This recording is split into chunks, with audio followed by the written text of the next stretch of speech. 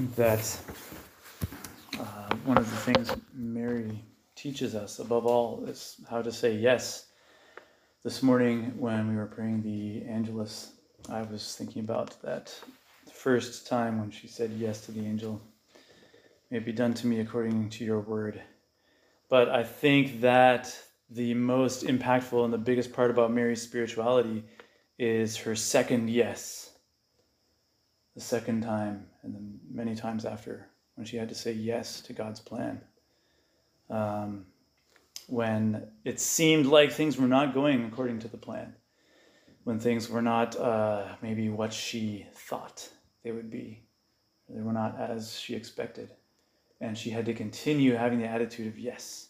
The attitude of confidence in God, and trust in Him, and knowing that He's going to take care of things, which is something that applies very much to our lives and that we can relate to very often when things happen around us, in the world around us, in our own personal lives, in our own work, in our apostolate, in our own families, our own communities, that just seem to be messed up or seem to be not working out the way that they should be.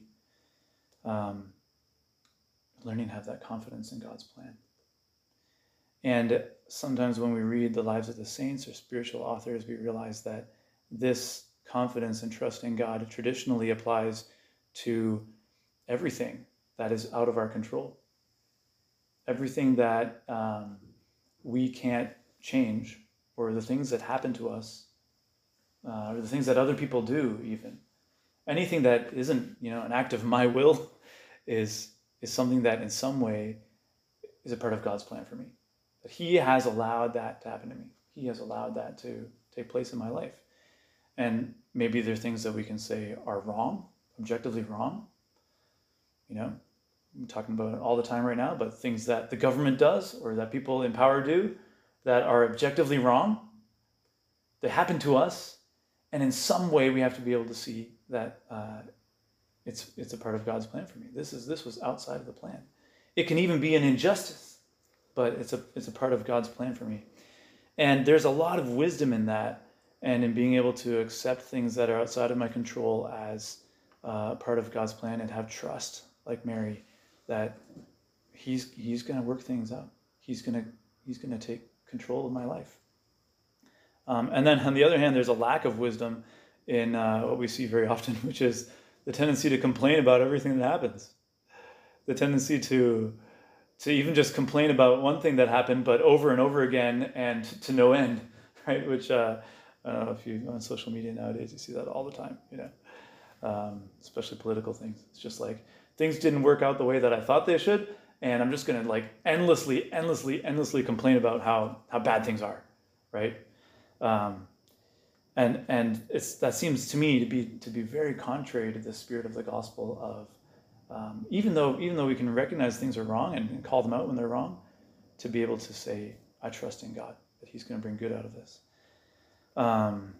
So Father Pierre is reading about history and made me think a lot about the meaning of history and history itself and things that happen in the world and the past and the future and what it all means.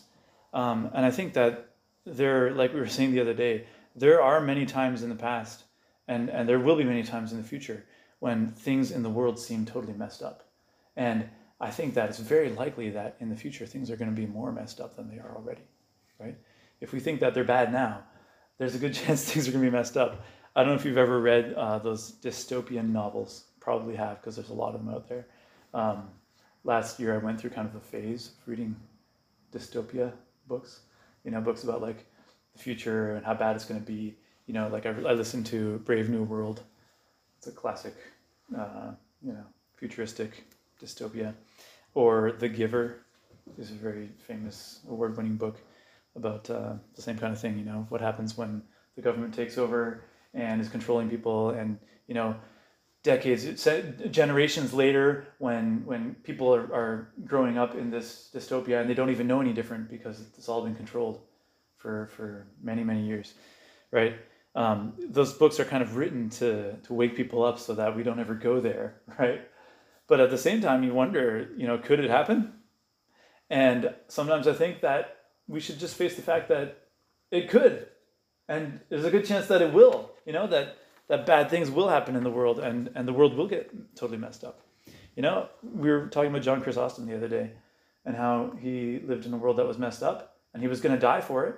And he writes in his last homily before his death, am I afraid of dying or having everything taken away from me?